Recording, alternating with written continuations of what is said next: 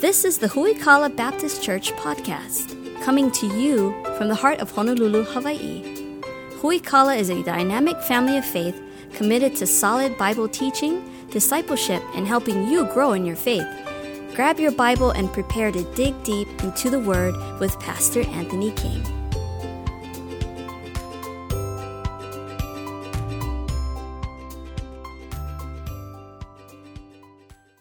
In the book of Ecclesiastes for probably, I would say, the next 6 weeks or so, give or take 3 or 4 weeks. Just seeing if you're awake tonight. After our mini-series, I'll call it a mini-series, it's only going to be about 6 weeks or so, we'll head to the book of James. I'm really excited about that. And as I began to read through the book of James, I've been reading through it on a daily basis as part of my daily devotionals. I realized I need a little bit more time to put together an appropriate sermon series on the book of James because there's so much meat, so much content in the book of James, and I want to make sure that I do it justice that it deserves. And I've been kicking around the idea of a mini-series through Ecclesiastes for probably a couple of years, scratched out some thoughts as I read through it every time in my devotionals. Ecclesiastes is such a solid book of the Bible, and I'm excited to kick off tonight a kind of a brief mini-series, if you will. We're not going to go verse by verse through the entire book, but we will hit some high points as we go through there. I'd encourage you to read through the book of Ecclesiastes this week if you've never read it. There's so much wisdom found here. There's so much truth that's found here about this life that we see. And we'll cover some of that tonight. Ecclesiastes chapter 1, we're going to start in verse number 1. The words of the preacher, the son of David, king in Jerusalem. Vanity of vanities, saith the preacher, vanity of vanities. All is vanity. That word vanity means meaningless. What profit hath a man of all of his labor which he taketh under the sun? One generation passeth away, and another generation cometh, but the earth abideth forever. The sun also ariseth, the sun goeth down, and hasteth to his place where he arose. The wind goeth toward the south, and turneth into the north. It whirleth about continually, and the wind returneth again according to his circuits. All the rivers run into the sea, yet the sea is not full. Unto the place whence the rivers come, thither they return again. All things are full of labor. Man cannot utter it. The eye is not satisfied with hearing, nor the ear filled with hearing. The thing that hath been, that is that which shall be, and that which is done is what shall be done. And there's no new thing under the sun. Is there anything whereof it may be said, see, this is new? It hath been already of old time, which was before us. There's no remembrance of former things, neither shall there be any remembrance of things that are to come with those that shall come after. I, the preacher, was king over Israel in Jerusalem.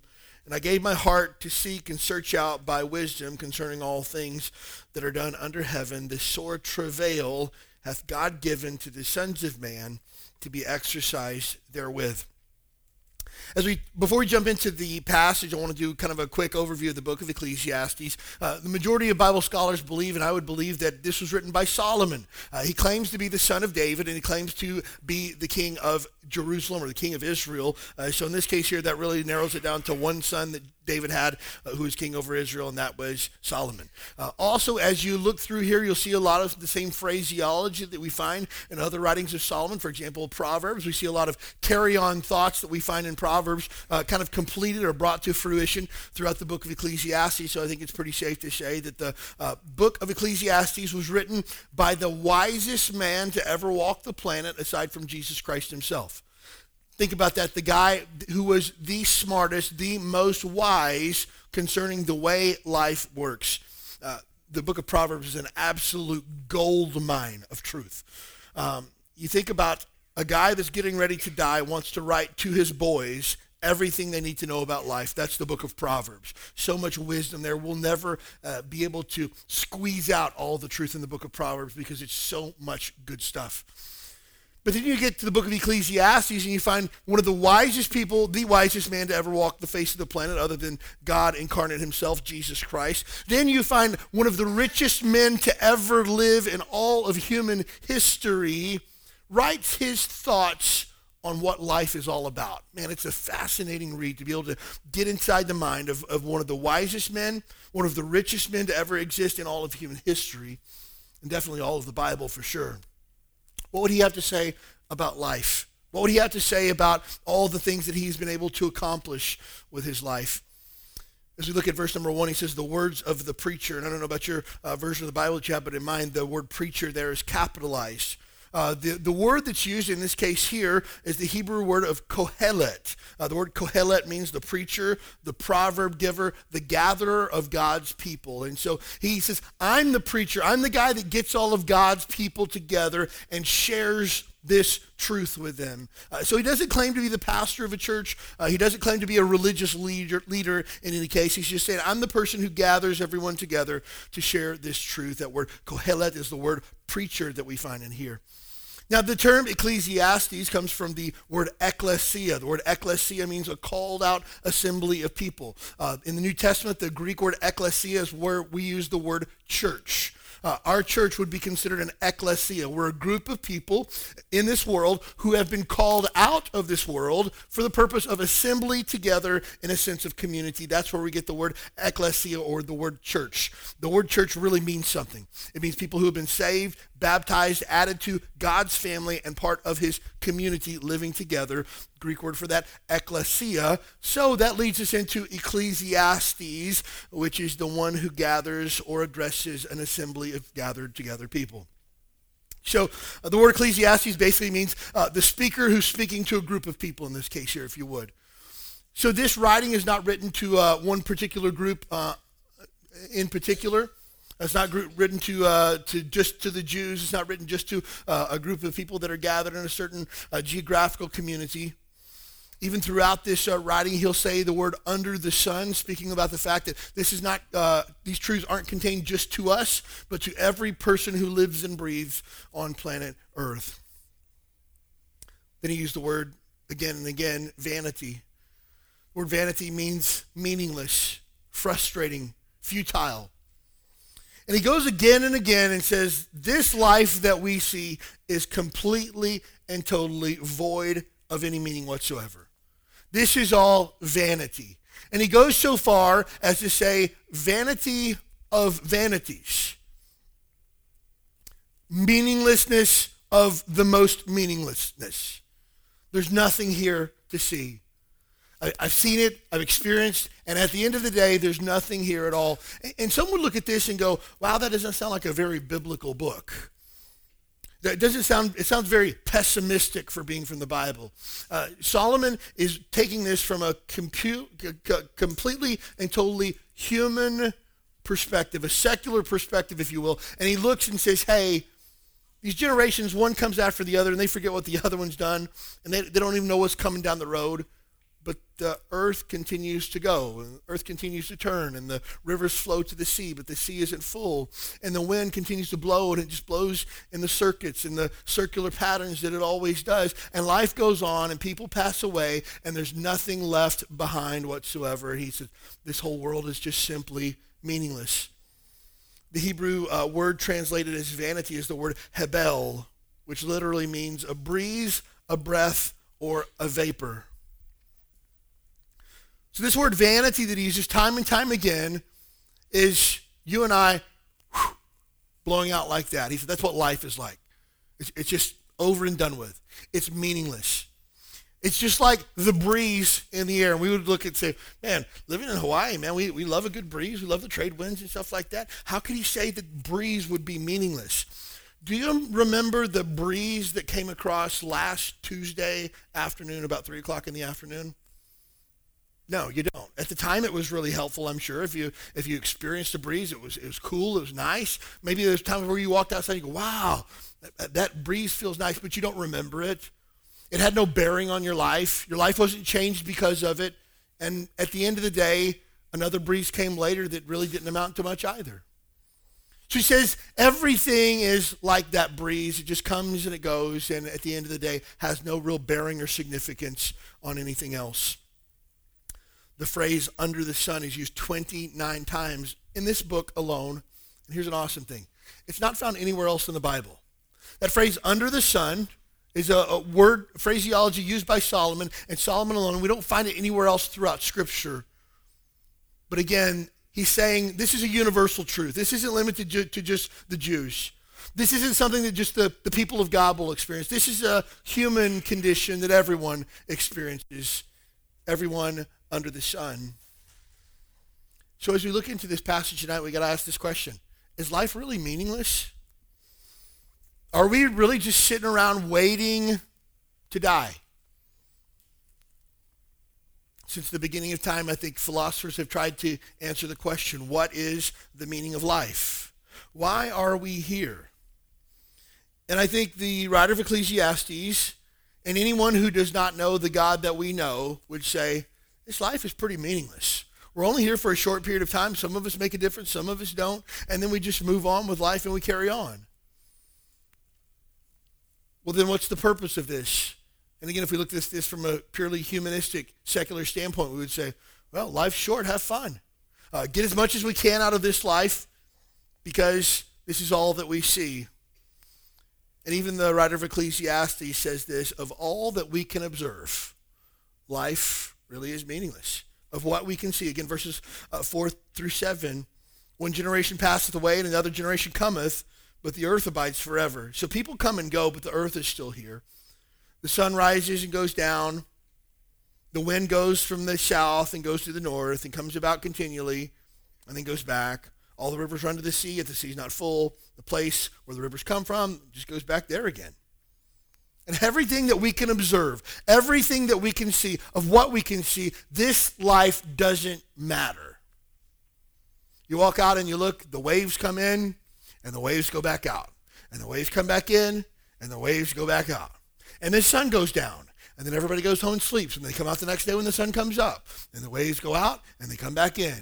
And sometimes the tide's lower, sometimes the tide's higher, sometimes there's boats out on the horizon, sometimes there's birds flying around, but really at the end of the day, this day is no different than the day before, and all of this really doesn't matter in the big scheme of things. None of us will be here 120 years from now to see anything that we see. There's going to be a group of people that come after us who don't even know that we ever even existed. What does this really matter? You think about it. If you've ever gone out to the Punch Bowl Cemetery of the Pacific, if you haven't seen it, absolutely gorgeous. You got to go there. We bring guests that come in from out of town to go see the Punch Bowl. You got to look up where you look out over the city. Absolutely fascinating. Could you name 12 people that were buried at the Punch Bowl Cemetery? I don't know that I could name 2. I'm sure you say, well, Pastor, you didn't know that General so-and-so. I didn't know that. I really didn't.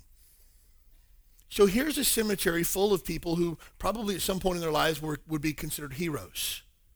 We don't even know their names. We go and we take pictures overall. Somebody goes out there on Memorial Day and plants flags and things like that. But at the end of the day, we don't really know who these people are. Most of us would have no connection really to them. How many of you could name your great-great-uncle, great-great-aunt? I don't even know what a second or third cousin is. Like, we think to ourselves, in the big scheme of things, does life really even matter? If I'm going to die one day and my great-great-great-grandchildren don't even know my name, does this life even really matter? Are we really going to accomplish anything? Or is it all meaningless? The only thing that's constant is the earth. The sun rises and it sets. So, of everything that we can observe, this life really doesn't mean a lot. That mindset, I think, says a lot about the society that we live in today. They don't see the value in marriage because life's too short to be in an unhappy marriage. Find somebody that makes you happy. Life's too short to work a job that you don't thoroughly enjoy and that you don't get excited about.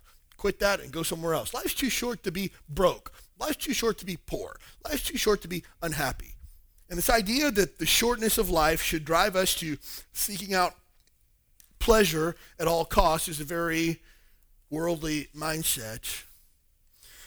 But the fact of the matter is, if there is no God, life truly is meaningless. Think about that for a second. If there's no God, if there's no heaven, if there's no hell, if there's nothing after this life, life really doesn't mean a whole lot. I've seen people post things online like, I went to work and worked a 8-hour shift, came home, watched Netflix and went home. I can't imagine doing this for the next 60 years.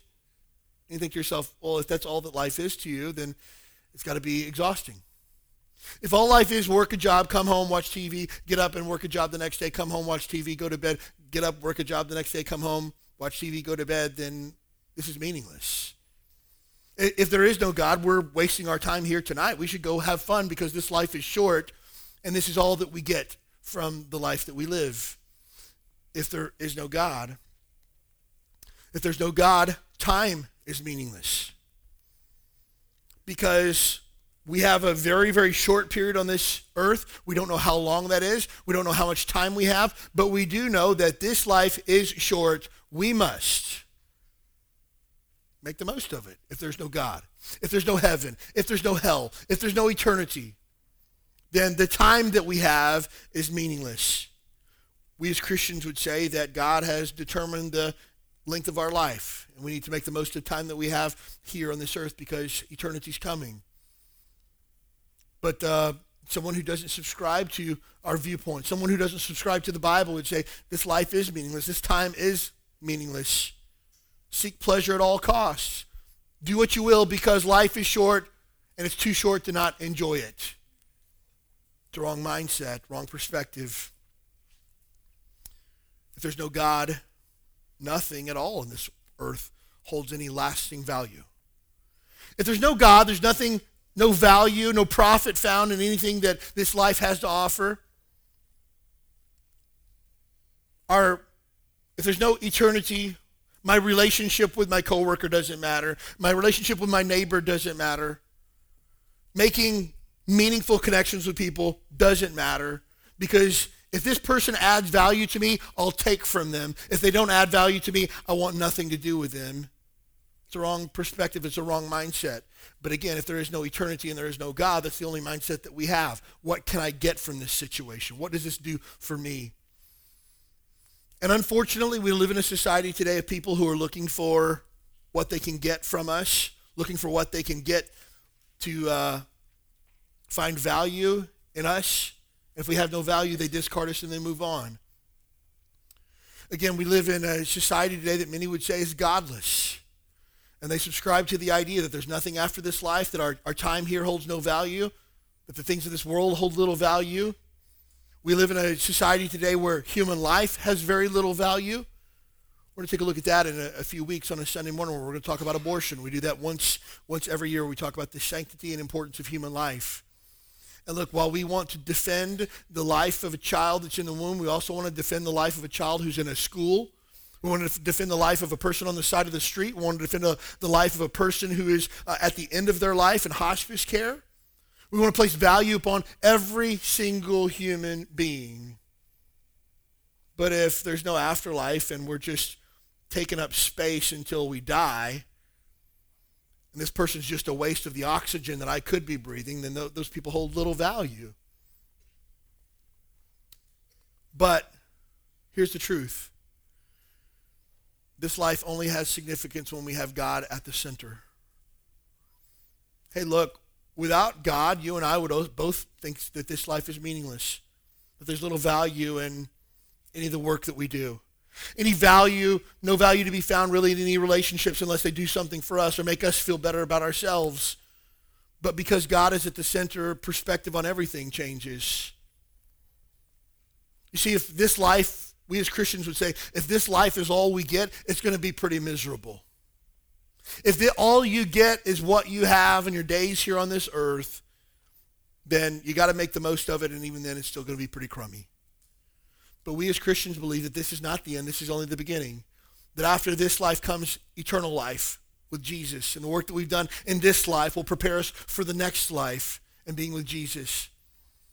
As we took a look at this morning, we have the ability to do work and do things with our life that matter, that have eternal significance, that last long after I'm gone. You see, I might not have any material possessions to pass down to my children when I go, but I can have a legacy of faith that I leave with them that carries on long after I'm gone. I can inspire people to do a work for God that would have eternal ramifications. I want to do that. I can inspire people to have a heart for God that would go on and change the world where they are. I want to do that. I have the opportunity to tell other people about Jesus Christ and how they can find hope in him. And I got the opportunity to bring people with me on my journey to heaven, and I want to do that. But If there's no God and no afterlife, then those things hold no value whatsoever. But because God is at the center, those things have eternal value. Friend, I want to challenge you to live your life with God at the center. I think most of you say, well, I think I'm doing that already, Pastor. Good. Continue to do it. I didn't, for a long period of my life, I didn't put God at the center of everything. God was one of the things that I did. I went to work, I hung out with friends, I watched TV, I went to the gym, liked to go to the movies, liked to, go hiking, went to church every now and then, go out to eat with family, friends, and God became just one of the things that I did. And if life got crazy, I wouldn't go to church, I wouldn't read my Bible, but I would even have the excuse that, well, I didn't really have time to go to the gym this week either, so I didn't have time for God as well, as in he's one of the expendable things that are on my list. But friend, when you put God at the center of all that you do, the friends that you have are directly connected to your relationship with God. The work that you do is directly connected to your relationship with God. The things that you do in your free time are directly connected to your relationship with God. The type of music that you listen to is directly connected to your relationship with God. The type of music, movies, or entertainment that you enjoy is directly connected to your relationship with God because God's at the center of everything. And if these friends over here are going to try to pull me from having my God in the center of my life and pull me out of that, those have to be friends that I'm going to have to limit my connection with because God's at the center. My friends aren't at the center.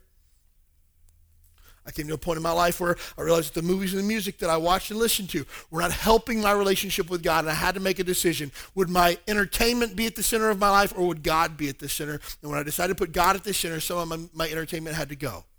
And let me just tell you, I haven't missed it a day in my life. Some things change when God's at the center because our values change.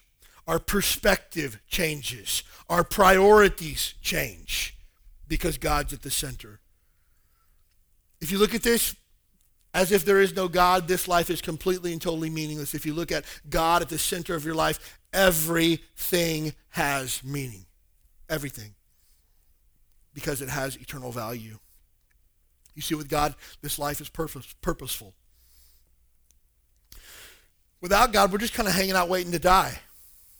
But with God, every day is an opportunity to make an impact. Every day is an opportunity to do something great. Every day is an opportunity to pour my life into another human being. I don't want to lose that. I want you to live your life with purpose, on purpose. You say, well, Pastor, I'm not really sure what my purpose is. Good, let me tell it to you. Revelation 4:11. We were created to please God with our lives. That's it. Revelation 4:11, for his pleasure we were created, the Bible tells us.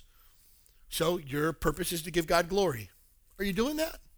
Does your life give God glory? If not, start today. If not, start tomorrow morning. Live your life in such a way that you have a purpose, an eternal purpose. I want people to know God. I want people to see God in my life. I want people to experience God the way that I've experienced him. I want people to know eternal life the way that I know eternal life. I want people to have the hope of heaven the way that I have the hope of heaven. I want people to live a life that means something the way that I live a life that means something. I don't want my life to be wasted. I want it to be purposeful. I remember for me, again, I haven't always lived with an eternal mindset, I'll tell you that.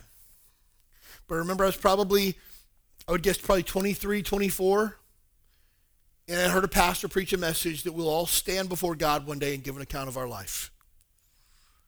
And I accepted Christ as a 9-year-old boy. I didn't fear hell. I didn't fear God's wrath and judgment because I knew for sure that I was saved. But in that moment, fear came over me that I would stand before God one day having wasted my life.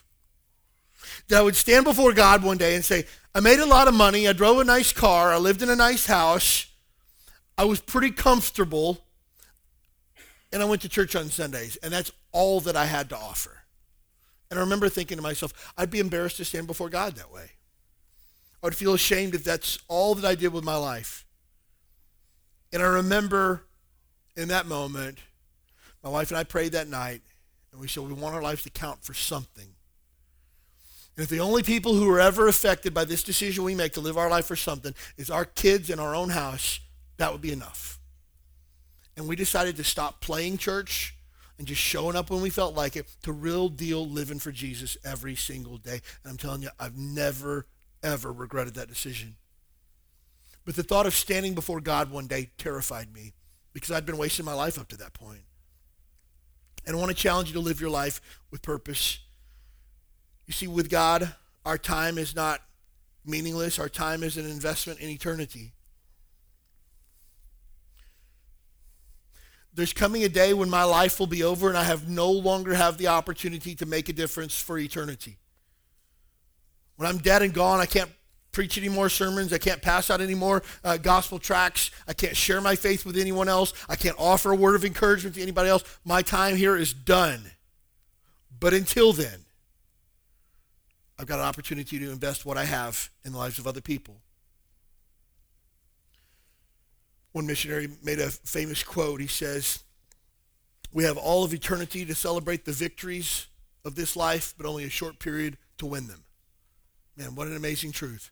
When we get to heaven one day, we can high five and hoot and holler and sing to Jesus about all the great things he allowed us to do. We only have a short period of time to actually win. So I want to take my time and use it as an investment for the sake of eternity. I spent some time with some folks last week, and they said, "Oh, Pastor, I appreciate you spending time with us." And I stopped them and I said, "I don't spend my time anymore. I can't afford it. My life is short. My days are numbered. I don't know how much time that I have left. So I have to be careful that from here forward, I only invest my time, not spend it." You know what the difference in that is? I'm putting my time where I expect a return on investment. I want to encourage faithful Christians to walk with Jesus. I want to take those who maybe are on the fringe or trying to figure out whether or not they're going to walk with Jesus or not and pour into them to get them to come over to walk with Jesus on a daily basis. I got no time for people who just want to sit and argue. I have no time with people who just want to gripe and complain. I have no time for people who just want to endlessly debate things about theology. Don't have time for that. I want to invest my time in people that counts, that I get a return on investment. And sometimes you don't know if you're going to get a return on the investment or not. But I know this. I want to be wise with my time, and I want to use it to invest in eternity. I want to find people that want to know Jesus. I want to bring them to Jesus. We go out every Saturday to our community and pass out invitations to church and try to talk to people about the gospel and things like that. And I always tell people when they go, look, if you come across somebody who wants to argue, just politely excuse yourself from that conversation and move on, because someone in our city today is looking for Jesus and someone in our city is looking for a word of encouragement. Find that person and give them truth. Give them encouragement. We don't have time to waste on people who do not want to hear from the things of God. So I want to take my time that I have and not make it meaningless. I don't want to waste my time. I want to invest it for eternity. And with God, things have value only in light of eternity. Again, without God, without eternity, I'm concerned about the type of car that I drive and what people think of me when I drive that car. I'm concerned about the type of house that I have and whether or not people are impressed by that. Without God, I'm concerned with what people think of me. And am I smart enough? Am I good looking enough? Am I funny enough? But none of those things hold any eternal value. In light of eternity, I think to myself, what does this person think of Jesus Christ? Would this person be willing to be my guest for a Sunday morning service? Does this person know Jesus Christ as their Lord and Savior? Where will this person spend eternity? I'm greatly concerned with things like that. I'm less concerned with what people think about me. I want to live for things of eternal value. I want to put my time, energy, resources into things that are going to count for the kingdom. I'm looking for the big picture. Even things as simple as going to the gym. I go to the gym on a mission every single morning, Monday through Friday. I'm looking for people that I've never met before. I'm trying to talk to them, invite them to church. We've had, over the course of the last 3 years, we've had probably 36 people visit our church because of the people that I met at the gym. We've had probably 12 people saved from the gym that I go to. We've had a couple of people that are baptized. One of the men of our church got baptized, went through discipleship and joined our church that I met at the gym. because I don't just see it as going to a workout in the morning. I'm looking at it as an opportunity to impact people for the cause of Christ. It's having a kingdom mindset everywhere you go. The person who gives you your Starbucks drink in the morning is going to spend eternity somewhere. You have an opportunity to make a difference where that is. The person who's checking you out at Long's is going to give you a receipt as long as your car. You're going to spend eternity somewhere. Hey, I know you're busy. I'm not trying to hold up the line, but when you get a second, would you read this most important thing you'll ever read in your entire life? And go on with your day. You're done. Go to a restaurant, leave a good tip, invite your church in there. Hey, what they do with it, totally up to them. I'm talking about living with eternal mindset. Again, we have to shift our thinking from this is all that we see to this is just preparation for eternity. Final thoughts, and we're done here tonight. 3 final thoughts. First of all, what do we do with this information? First, make decisions for the long term, not the short term. So many times we make decisions based on what does this do for me this week? What does this do for me today? And we don't take time to think, what does this do for me 10 years from now? Look, is buying a car that I really can't afford with money that I really don't have to impress people that I really don't like, is that going to get me where I really want to go 10 years from now? Probably not. Is me damaging this relationship because I have to be right really going to get me where I'm trying to go 5-10 years from now? Is me coming across as holier than thou with that guy that sits across the cubicle from me, is that really where I'm trying to go with this relationship? Or do I want him to see Jesus Christ in me? And maybe I have to put being right to the side so that this guy can see Jesus in me for a minute. It's called humility. And I got to make decisions based on where do I want this to go 5 years from now, 10 years from now, eternity from now, as opposed to what will this do for me today? What will this do for me tomorrow? I got to think long term. And if we're only thinking about this week, next week, we're short-sighted. And I want to get you to start thinking in terms of eternity. Next, live life for the unseen, not the things you can see.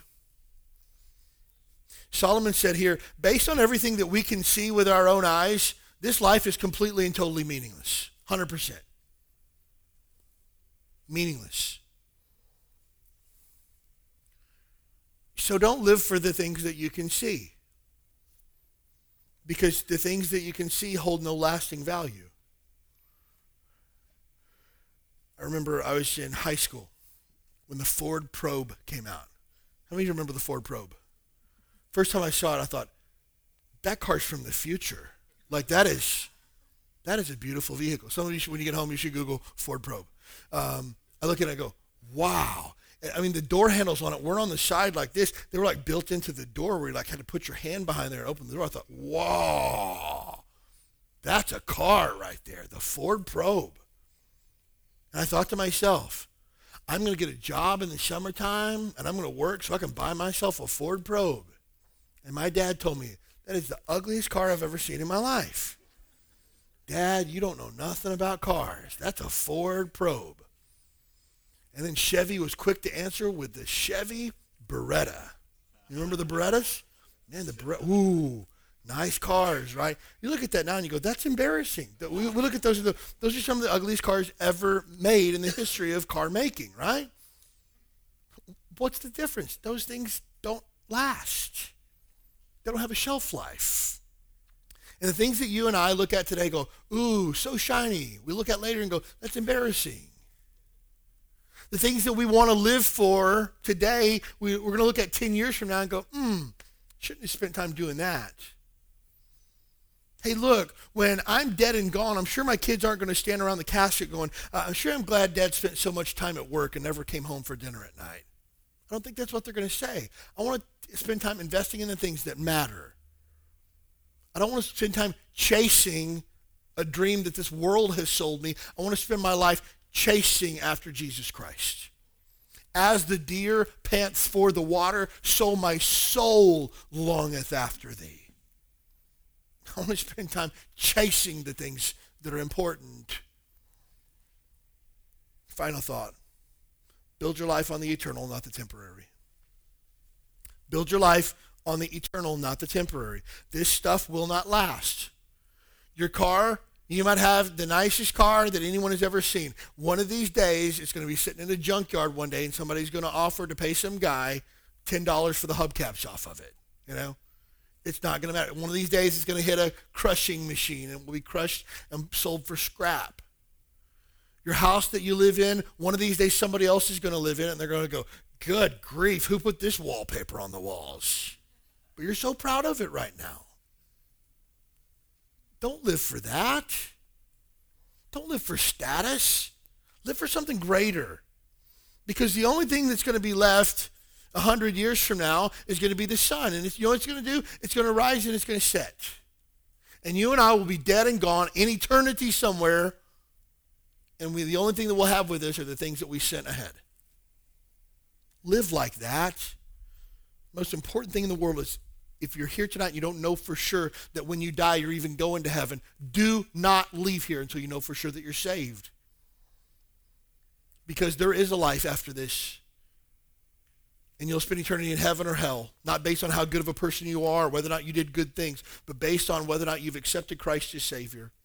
We've all sinned against the holy God. We all deserve to die and go to hell. But God sent his son Jesus to die on the cross to pay for our sins so we don't have to spend eternity somewhere else in hell, separated from him. God wants us to go to heaven.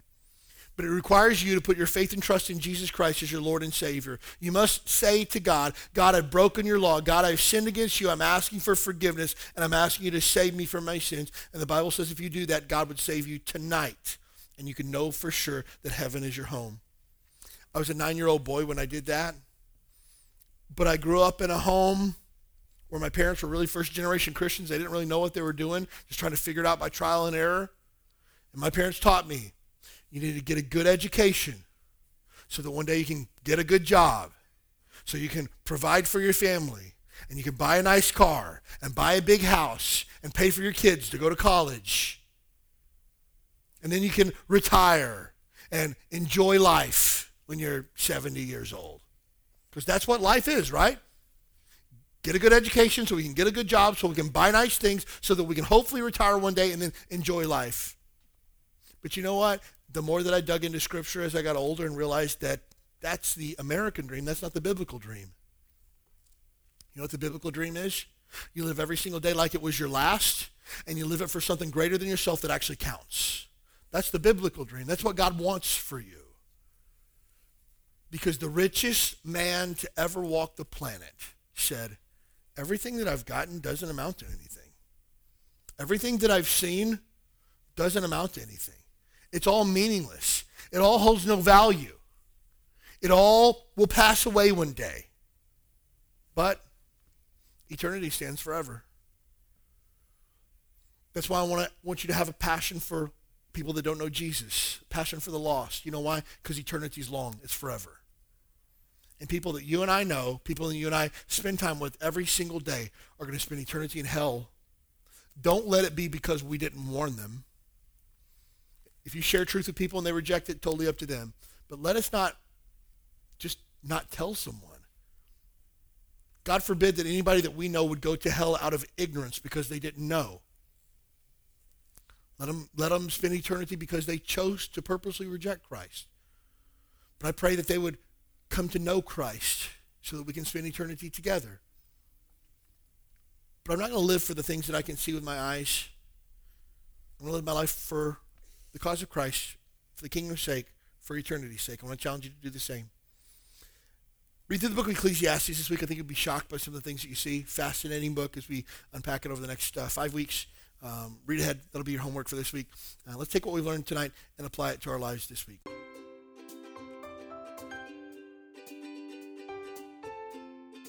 Thanks for joining us for the Huikala Baptist Church podcast. We'd love to have you as our guest this Sunday morning at 10 a.m. You'll find exciting classes for your keiki, a welcoming church family, and a message from the Bible that's sure to encourage your heart. Join us this Sunday. You belong here.